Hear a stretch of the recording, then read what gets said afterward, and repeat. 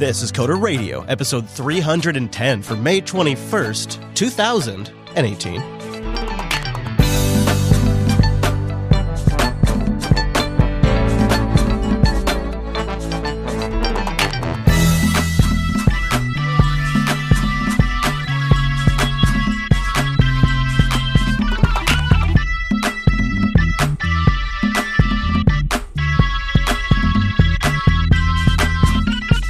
Hi, everybody, and welcome to Coder Radio, Jupiter Broadcasting's weekly talk show, taking a pragmatic look at the art and business of software development and its related technologies.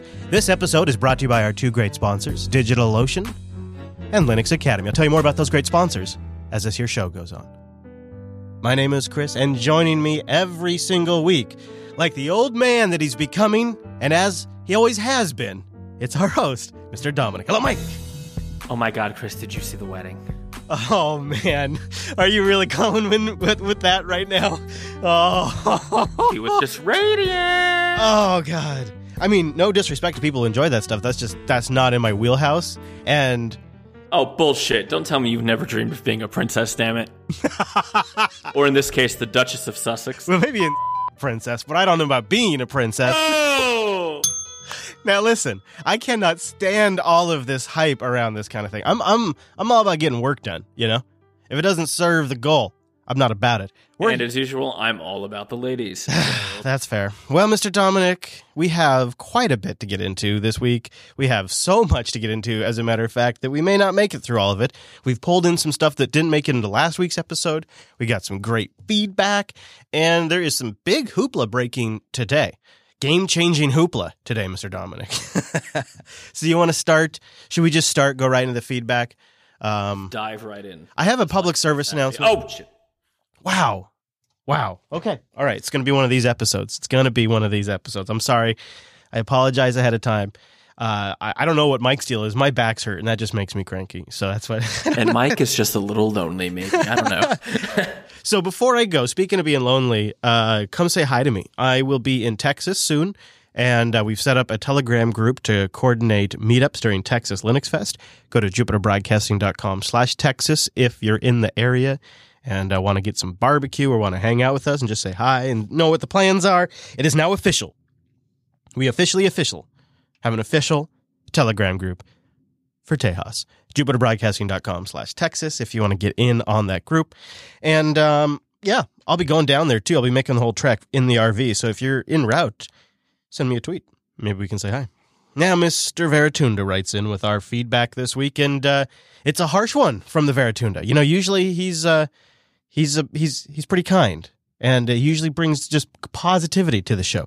But this week, he's concerned we may have overlooked something major from Google I.O. And he's concerned that we didn't spot it for ourselves, but he's going to point it out for us. He says, Google insisting on Google update models for OEMs means that modern Android phones will be upgradable by a custom ROM that has been de-Googlified will become near impossible. In other words, what he's saying is modern ROMs that have been de-Googlified will basically become irrelevant with this new security policy change that Google's making. Good. Okay. How can you run Android without Google hook-ins and still be sure it's getting updates? You will know if he says you know if you follow the lineage forms that once an OEM starts to get blessed updates, it's nearly impossible to start installing the free versions of Android on it. This is an issue that Sailfish also faced. And I don't. So his essential premise here is that by Google convincing the OEMs that they're going to have to play ball with this update, with these monthly updates as part of the Android P agreement, he thinks that that's going to somehow lock Android hardware into those ROMs. And I don't buy that premise that Veratunda is putting forward. In fact, from your lips to Satya's ears, I think what's happening here is that Project Treble is what's making this possible, and Project Treble is actually a huge boost for the ROMs. Project Treble's really the hard work that's separating out some of the system-on-the-chip driver bits and the core Android stuff and making it possible for them to ship one layer without having to also ship the other layer. That is also good news for the alternative ROMs. And that's why more than ever you're starting to see treble-built ROMs that run across a whole one ROM, one single lineage ROM runs across 5 or 6 phones right now. It's experimental, but that kind of stuff, and I don't know if it's actually 5, I don't know if it's actually lineage, but that kind of work is being done right now in the ROM community. So I think it's going to be better for them because it'll mean more phones are treble compatible. So how about that? Turned it around on you, Veritune. Now my day is complete. Peter writes in, and he's ready for a change of job. It needs your advice, Mike. He says, I'm thinking about transitioning from a non-IT career. Are any of the CompTIA certifications, such as Network Plus or Security Plus, any good? I've spent the last year managing a development team as an additional duty to my current job. I led the adoption of Agile and DevOps practices at the place I work, so I feel I'm up to date on the management and developer operation groups. I have no concrete fundamentals, I think is what he's trying to say. And he has no major credentials to pass along. So he needs to go, he's got some experience in some of the DevOps management, project management area, but he doesn't have any like actual on paper credentials, and he might be missing some of the fundamentals. Is certs the way to go? I think that's the core question. Set Security Plus and Network Plus aside, because I'm sure there's still a place for those certifications in the industry, and they've worked to keep themselves up to date. But as somebody, I don't want to put down people that have it, but I just never have seen it move the needle for anybody. I'll put it that way. It's not necessarily bad to have, and if you literally want to prove you know the fundamentals, it's good for that. But I don't know about certifications. It's nice to have that, but it's really work experience that you need to have on that resume. Yeah, it's work experience. I mean, it depends on what you're doing. I can't speak as well as Chris can to the IT administration side of life. But for devs, I have met many Microsoft certified, blah, blah, blah, grand wizards of whatever, as well as some Oracle certified Java Duke, lords of Neek. If you get that Monty Python reference, very good. And there is certainly no... Chris, help me say this nicely, because my New Jersey wants to come out. All right, the certification teaches you how to take a test, at least for the programming ones. Mm-hmm. And I have considered, I think on one of the early episodes I said I was going for one, and then I realized that, it was such a gross waste of my time that I was better off just doing other things. Honestly, if you're looking to do development, I'd urge you just to develop a passion project, whatever it is, right? And if you need a spec, I will give you one, because I could use a little something from my 3D printer over here. Yeah, I like Roger Matt in the chat room points out that CompTIA certs are great if you're worried about meeting DoD or 8570 requirements. Well, that's true, yeah. So there's obviously a place for them, so I don't want us to come down. And I would almost like to undercut my whole argument. Remember, I have not had a job I haven't really had a job, really, ever. One. So I'm not the right guy, right? And neither has Chris, really. Yeah, it takes different industries. Yeah, so I've been in industries where it's I could see how getting certs was going to be advantageous to moving forward and getting a higher paying job. But now I'm in an industry where that doesn't really exist. It's tough because a lot of times too those tests are very industry specific. But Peter, and a lot of times they're not super cheap either. Yeah, no kidding. Yeah, boy. Peter, you got to start somewhere though. So I follow your logic, because if you feel like you've got some of the basics, or if you feel like you've got the area that you want to move into, you've got it down because you've just been taking it on for a while now, and so now you just want to prove something. I would try to really get some more work experience, something. This is actually a good spot to also shamelessly plug and mention Linux Academy, because this is legitimately a good way to go. It's why I think they make for a great sponsor on this show. And Linux Academy has really grown in esteem in the industry. They're recognized by the Linux Foundation and a lot of industry members now as a platform that has just some of the best tools to learn about Linux and the fundamentals that run around that. including project development and just the basics of Linux security and firewalling to more advanced topics. I think the thing to keep in mind here is it's part of an overall strategy. So for somebody like Peter, you also have you can shape your past work experience in a certain way and make it clear that you have spent a certain amount of time working in that area. So, that just depends on how you sort of sell yourself in your resume. And then you can combine it with real education. And something like Linux Academy, linuxacademy.com/coders is where you go to sign up for a free 7-day trial. And you can, support the show. But when you go there, they have a public profile aspect that is, it's like a GitHub page of what you've accomplished. And it's all listed out there clearly for you to link out on your resume. So you can show, like, these are the things you've completed. And now you combine that with the stature that Linux Academy has in the community, and that's a pretty powerful tool.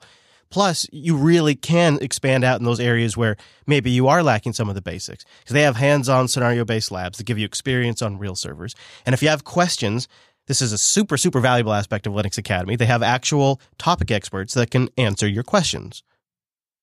Full-time human beings. And they have practice exams, and they do have certification training as well. So if you do identify a couple of certifications it's time to go for, they have courses that are created specifically to prepare you for those exams.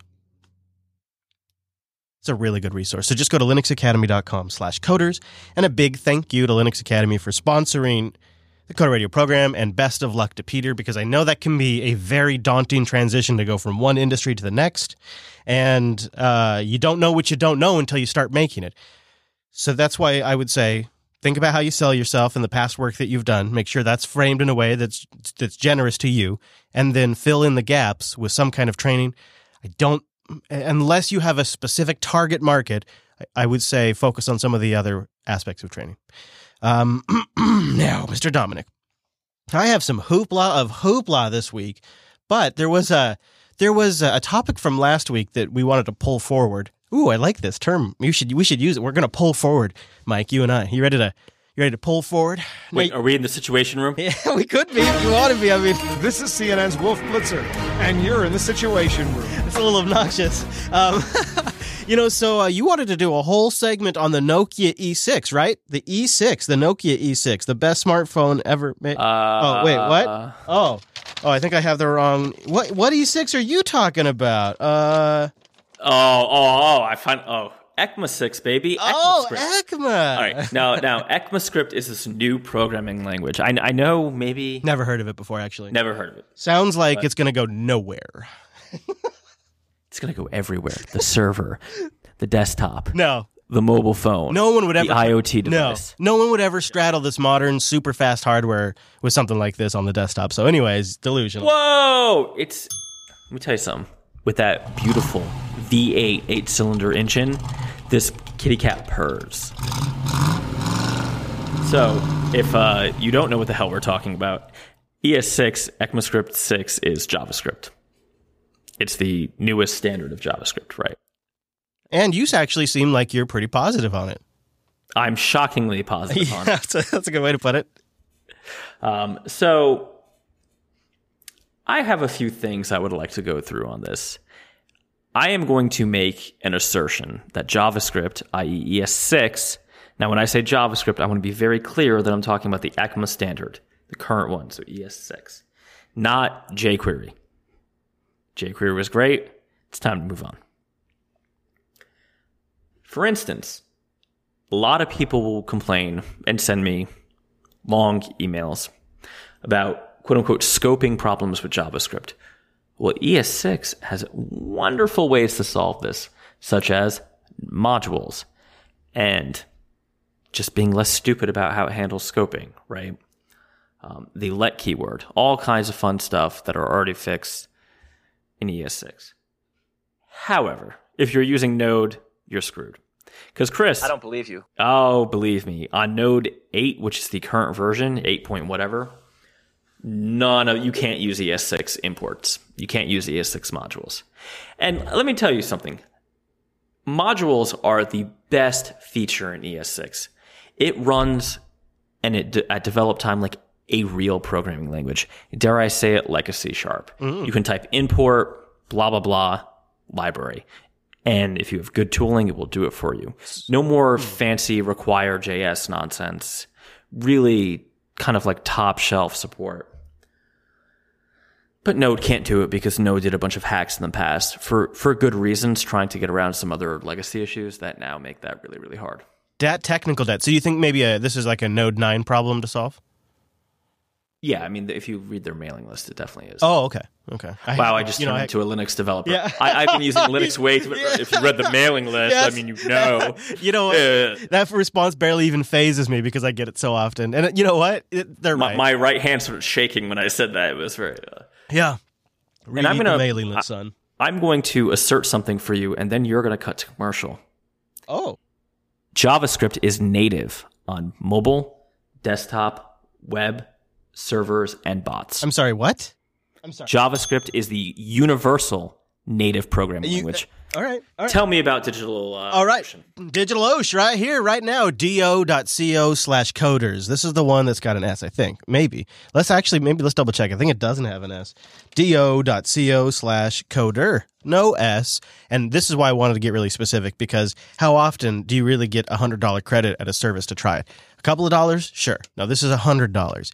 You can try out DigitalOcean infrastructure for 60 days with $100 credit with darn near any of their systems.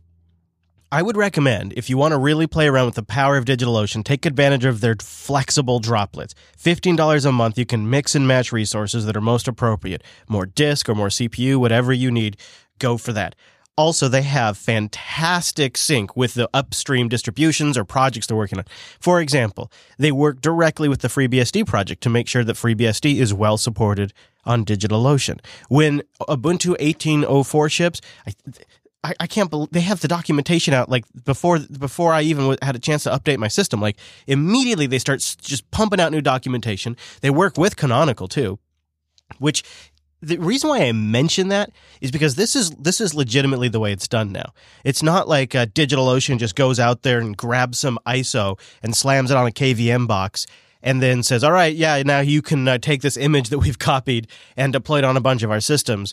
It's a whole integrated system. They have SSDs for all of the machines. They have a beautiful dashboard to help you manage all of it.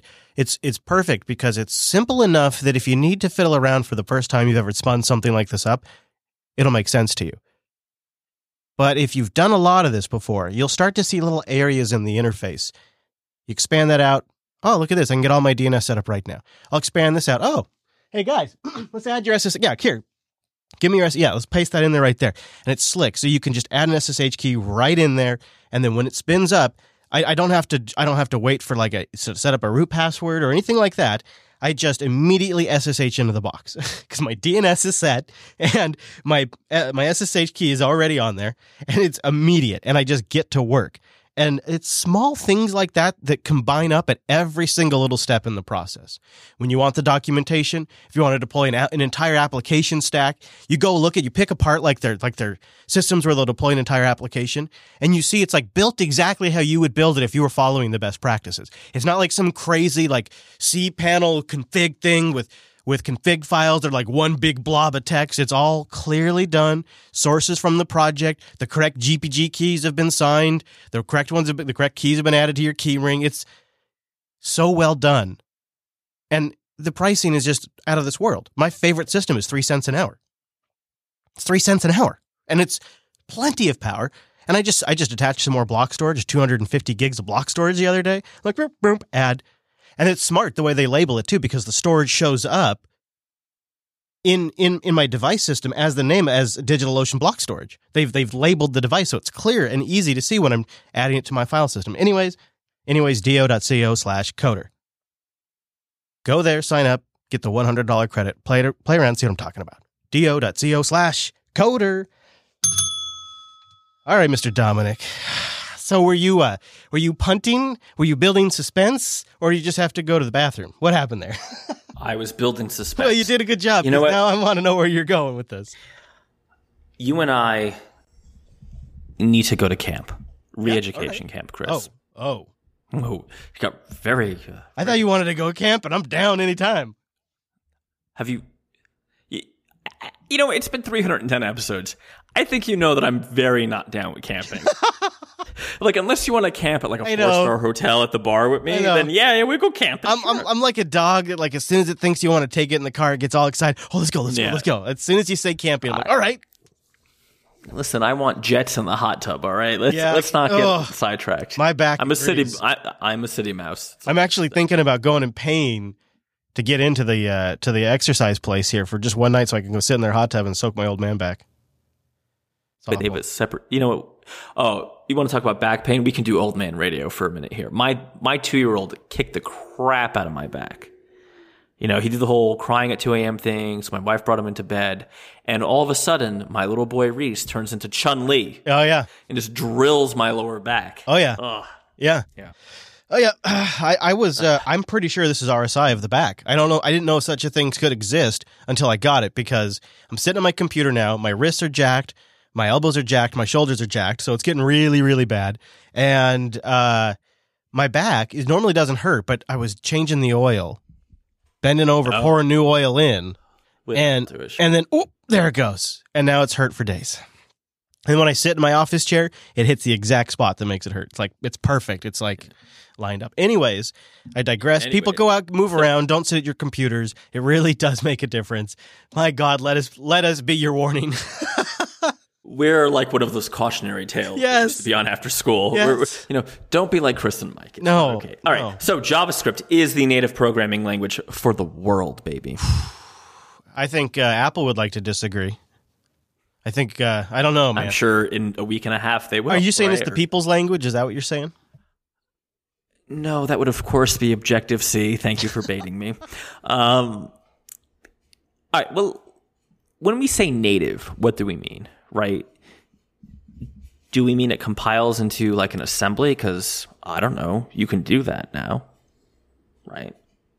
Does it mean that there are on-system APIs to it? Because, I mean, Microsoft might want to forget, but how about WinJS, baby?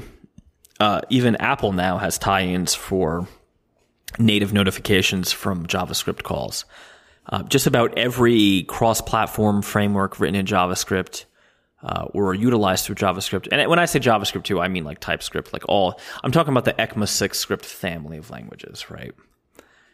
You can do native notifications on your iOS or Android device. You can write your Alexa skills. You can write your bots, name them Alice, just saying. You can write your entire server infrastructure based on an event-based architecture for Linux. You can get drunk and do it in BSD if something is wrong with you.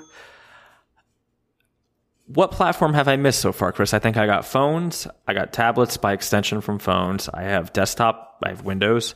I have Mac. Now, I will give you that Apple has, like a mule, dug their heels in on the Mac. JavaScript is far more powerful on Windows. But can I get a GNOME shell, baby? What's funny is... Oh, and just give me one more and then I'm going to let you go. Yeah. I'm going to con you this, all right? I'm going to let you finish. How about Qt now having a JavaScript implementation? Qt, or Qt as I used to call it until I was very aggressively corrected. You can now do all your Qt stuff, all your Linux apps, your cross-platform apps, not in C++, not in Objective-C, which is what a sane person would have done, but in JavaScript. Get the hell out of here. All right. So, ironically, the one platform I don't think you actually said, but obviously would acknowledge, is the web. You didn't say the web. Oh, I forgot about the web. Yeah. So, yeah, but I mean, WebKit, Chrome. I'm pretty sure it's all good. Yeah, I might be wrong. I'm pretty sure you didn't, but I can't really disagree. Other than there's so many other interests at play here, it's really hard to make a call on something like this. But yeah, I could definitely see where you're going when it comes to like basically any app that has to be made at scale that's cross-platform that needs any kind of tie into a back-end service. Right? It just seems like that, which is a massively broad from chat applications to spreadsheet applications to even video editors that would apply to. It's a massively broad range. And with WebAssembly, the performance issues are frankly going to go away. And Chris, you and I were both skeptics on this for a long time. And I know that you still are. Yeah, I'm coming around. I mean, I saw a bit of a sell at Linux Fest, but I'm gonna watch some more sessions and I'll make up my mind. But yeah. Well, think about PWAs, right? One application that runs on the web in desktop mode, possibly packaged up in Electron if you've sold your soul to Satan, and also on mobile. Isn't that what we all want? And when I say we all, I mean the people who pay us. Yeah.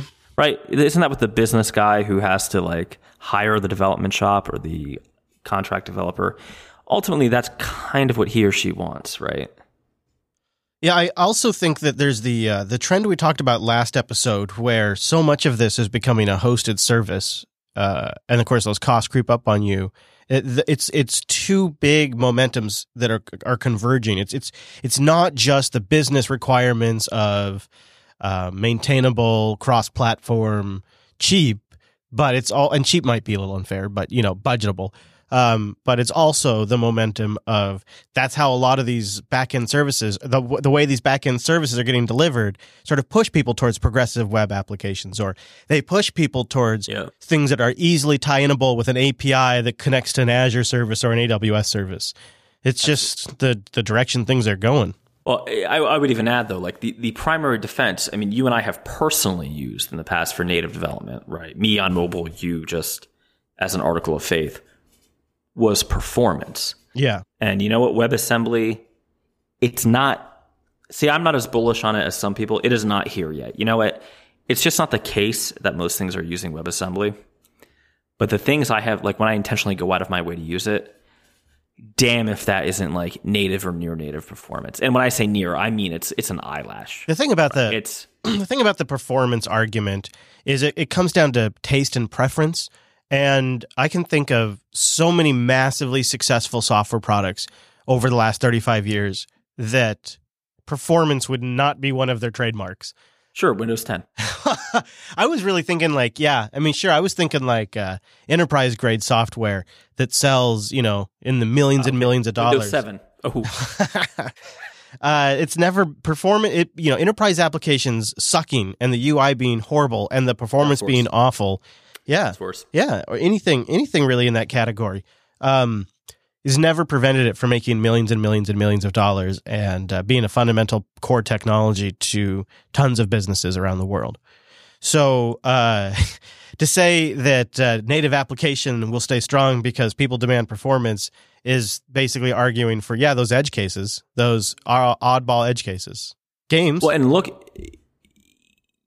Yeah, but dude, I'm telling you. Yeah, I'll give you yes on games now, but I'm almost a decade now removed from the game development world. But So when I was in game development, the big challenge was not like what language are you going to work in, but what third party engine did your company buy? Right.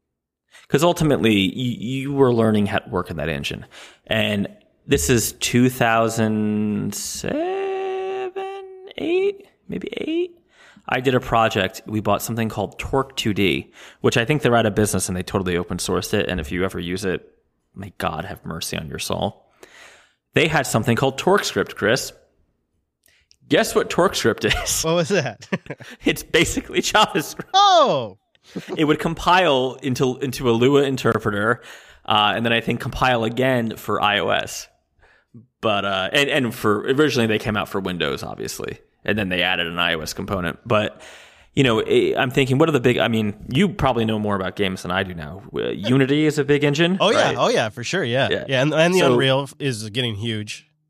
I mean, and please, listeners, if you're deep into the games industry, and if this has changed, because it's been a very long time for me, my experience was your company bought the engine... You became an expert on that engine if you were at that level of development, right? Which is where I worked. Where I got a good piece of close-up example of this was the couple of times I went to Cryptic Studios.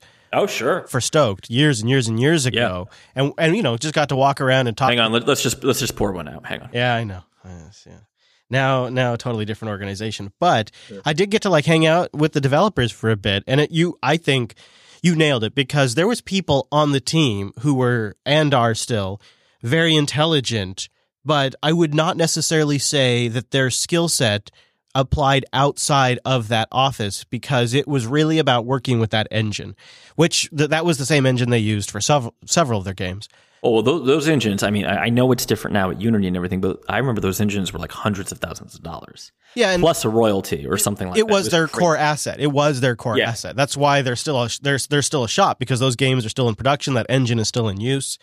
And so the funny thing is they could move around to the different games within the company or the parent companies, so they were sort of valuable between the different aspects of the company, but not super valuable outside. And then the folks that were, I watched several of the people who are had been involved with multiple games, were really good game developers.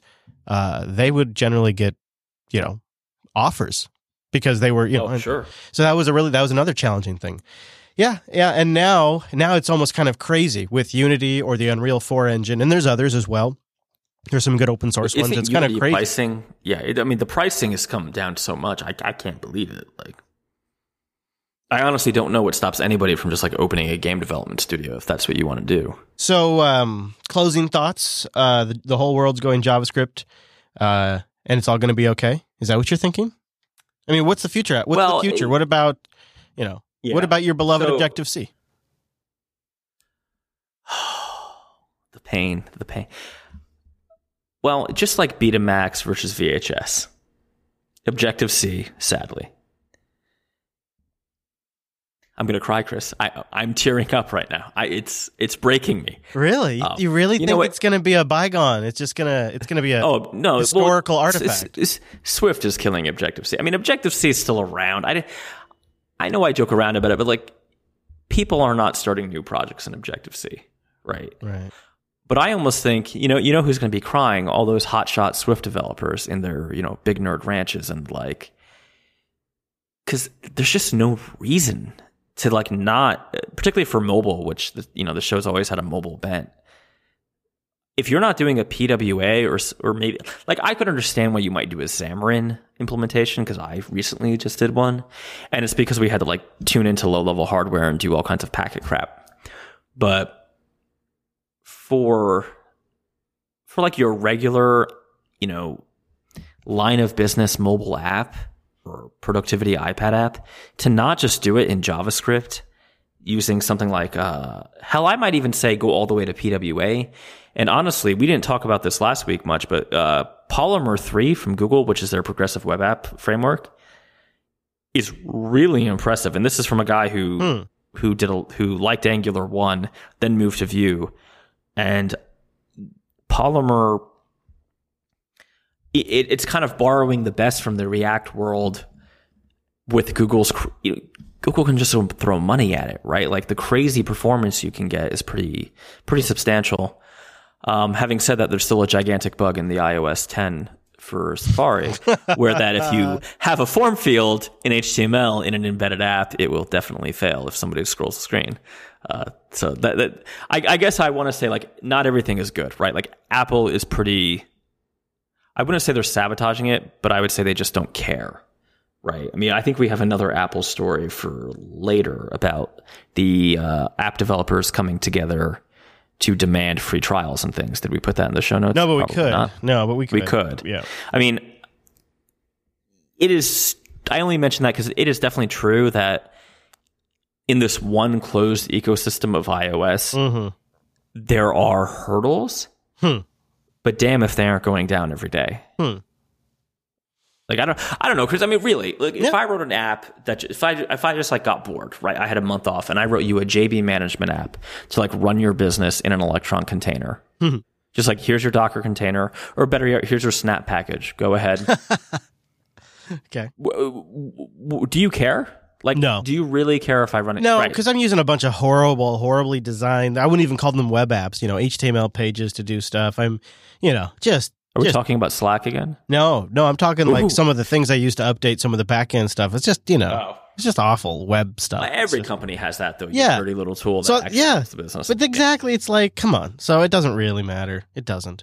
As long as I can build my systems that I need to use to manage it with that in mind. A lot of these Electron apps or these websites using Natifier or just using the Electron app that a lot of them make, I'm just resigning myself to that's what virtual desktops are for. I open it once because that's always the most painful thing is it devastates my disk I/O and takes forever to launch like Slack or any of these apps.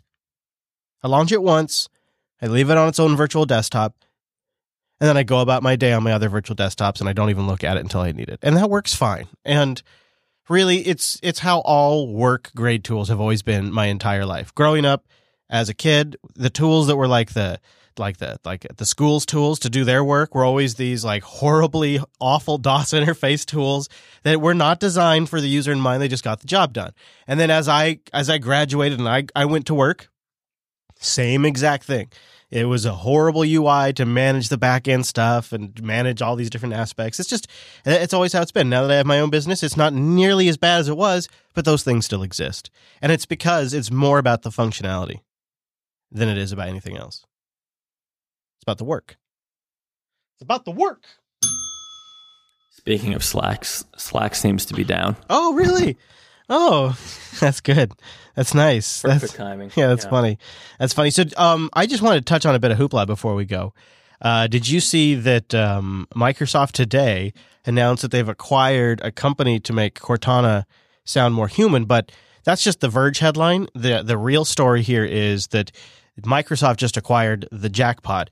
It's Semantic Machines, and they are uniquely positioned probably to be the best, I would say, in modern voice because they had I'll tell you why. Here's Microsoft's position. With the acquisition of, this isn't a press release, with the acquisition of Semantic Machines, we will establish a conversational AI center of excellence in Berkeley to push forward the boundaries of what is possible in language interfaces. Now, the reason why they're talking like so high bar there is the team behind this company, let me make sure I'm getting the name right, Semantic Machines, has one of the guys behind Google Now voice recognition on the team. It has one of the guys from Siri and then worked at Apple on their team. The guy that also worked to get Dragon Natural Speaking working. And then, of course, people that work on the machine learning aspect of it to make it learn fast. And when you go to their website, it's some high-powered stuff. It's a team. It's a hell of a team in this space, and they boast some massive conversational technology advancements over everything that Apple and Google and Amazon is doing right now. Good. Yeah, interesting. And Microsoft says they're going to integrate it in with their Azure services too for Of course. Well, I mean, Azure you didn't bot even have to service. say. Shocker. Yeah, Azure bot service. Yeah, no, I would like someone.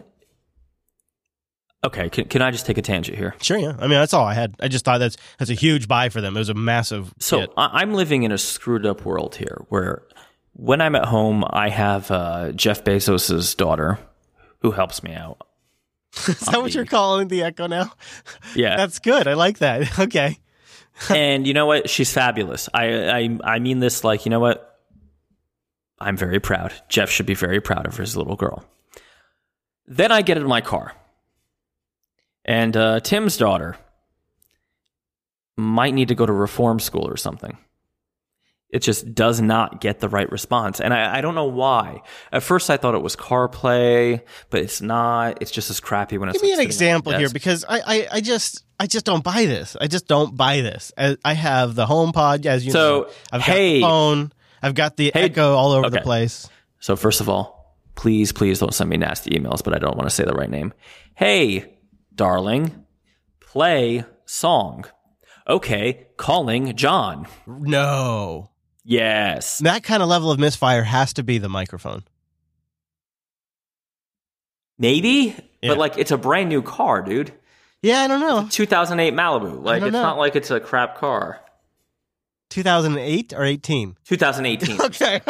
yeah. 2008. I would. Yeah. I see what you did there. All right. So, I'm just telling you. All right. In terms of the HomePod, I would say it has the best I didn't speakers. do it. I was going to let you and go. microphone. Yeah, it has the best mics. It does, and so it's very accurate. But if you don't have good mics, the accuracy drops off immediately on all of them.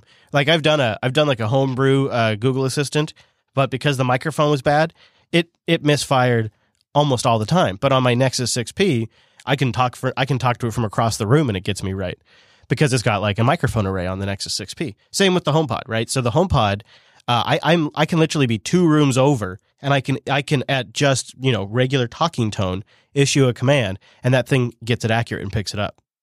And, it's really about ambient noise too. So if there's a lot of other road noise or things like that, that adds a lot of variability to it. You know what? That I could buy actually. So if you're at home, the Jeff Tube has no road noise or anything like that to contend with. I could actually buy that because down here on the highways I drive, it's a 70-mile-per-hour highway. See, I bet you there's a lot of like ambient noise. I routinely enlist myself and my family to try Google Assistant, Echo, and Siri all the time. Like when one gets something surprisingly right or one messes it up, we try all the other ones to see what happens, just to try to keep a running list. And I'm not trying to defend Siri, but it's pretty good. And the other thing about Siri that people don't give credit for is it has the best brief answers. So if you ask Siri what the weather is, in the first 3 sentences or 3 words, she's going to tell you what the temperature is. But with the Echo, there's this whole lead-up paragraph to, your location and what you've requested and all of that. So sometimes the other thing that people don't talk about is the way the assistants give you information back can be a lot better. And like the Echo just recently had a nice improvement where they've enabled short responses. Have you turned this on your Jeff Tube? You should really turn on short responses or whatever. I have not. I get an essay on everything I'm doing. Yeah, no, go in the Echo app and enable shortened responses or whatever. And so it'll change certain confirmations to just a really nice jingle, like a doo-doon. So when you say, turn on the light, it just, instead of saying, okay, it'll now say doo-doon, and it's just done. So I don't think this screws with YouTube copyright. If I say, hey, Siri, hey, no, stop. Now she works. Chris, it's you. It's because you are faithful and you have a HomePod. All of a sudden it works. No, so if I say, hey, daughter of Jeff, please play me some Bruce Springsteen because I really want to get the hell out of Florida. I mean, maybe that's why. Maybe it's the way I'm making the request. I don't know. It's all really, really basic. No, I actually think your thing about the ambient noise is right. Because now that I think about it, Siri fails in the car when I'm on like I-4, which is a 70 mile. Well, the other thing too the other thing that I think pits Siri and the Google Assistant for a lot of people unfairly against the Echo is the Echo has a substantially more solid connection. Like when you're going 60, 70 miles per hour, you're doing cell tower handoffs probably every 20, 30 seconds or whatever. Yeah. And there's an interruption in service where Siri has to compensate for that and where dictation can drop. And the reason why I mention this is because I had something, I think it was called the Mizo for a little bit. And I don't know, I might be getting the name wrong.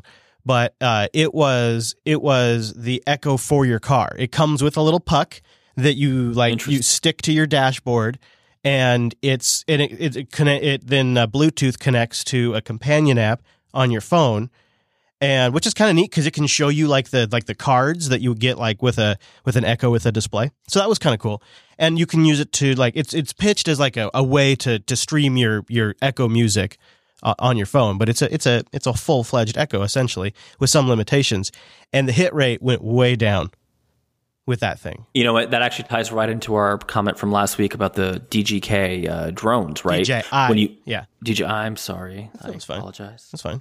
When you're traveling, you're handshaking cell towers, like you say. Yeah. So that's actually the same problem. I just didn't think of it. Yeah. Yeah.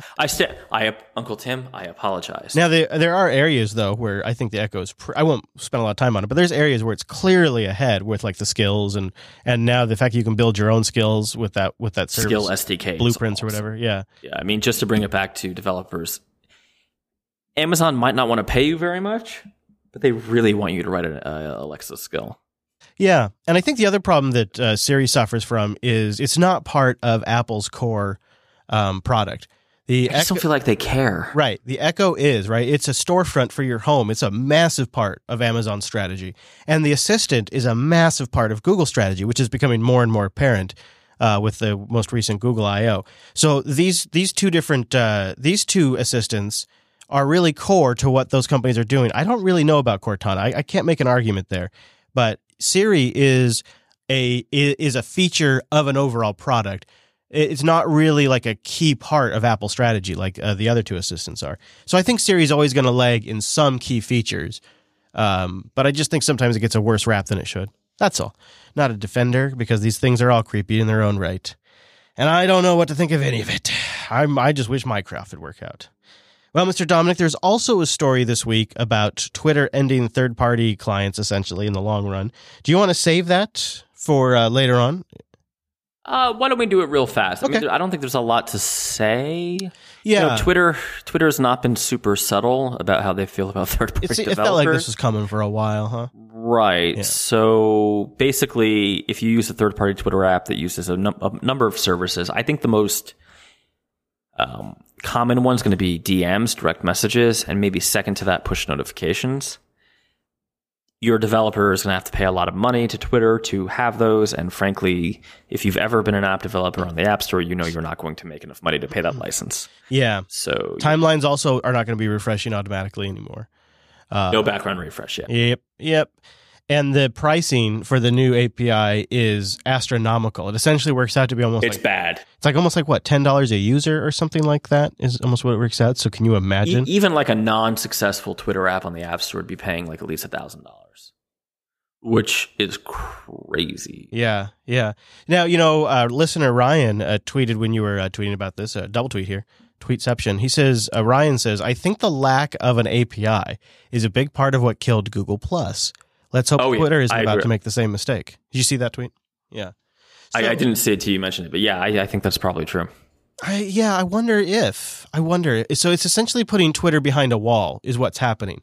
And I would say I think what Twitter is saying with this move is that we're no longer giving away the most valuable asset, which is the Twitter stream, the Twitter data.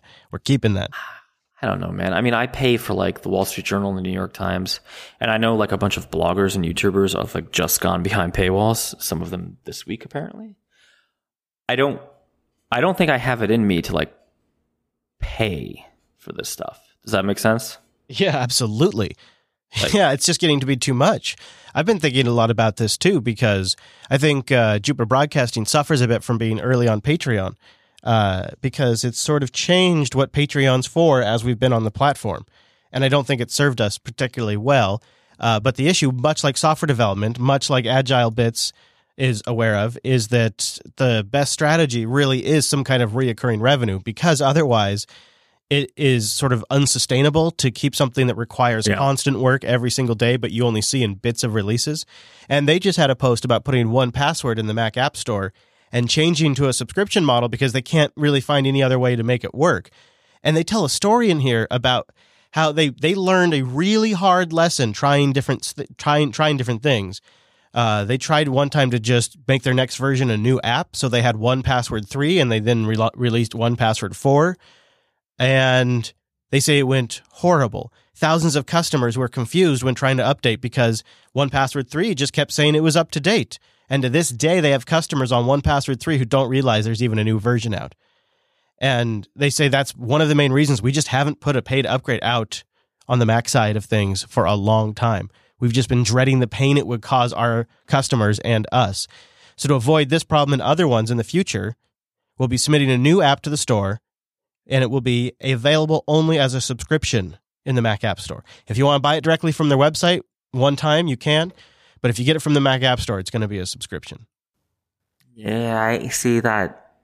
That also feels super kludgy to me. I don't know, right? Like we mentioned it earlier, those developers signing that petition or whatever to get Apple to allow trials.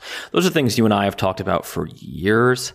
But I think we've already crossed the Rubicon on this one. I think you need to structure your software business in a way that it's either services for dollars per hour or a subscription, but artificially adding a subscription to what is basically box software is not. It doesn't feel good to me. Yeah, I agree. And I think that's the problem with putting certain types of content behind paywalls too. It's that same kind of thing.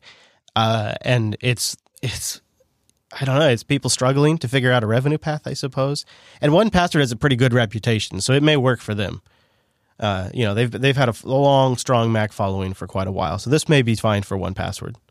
Maybe. I mean, Depends. I think it hope depends on the is. company. It depends on the company and their following, I think.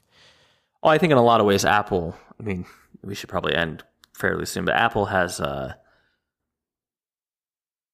wondering if Apple's not going to regret in 3 to 5 years how they've basically decimated their development community. Because it is, you know, I remember paying like $300 or $400 for a software license on the Mac, right? Oh, sure, yeah.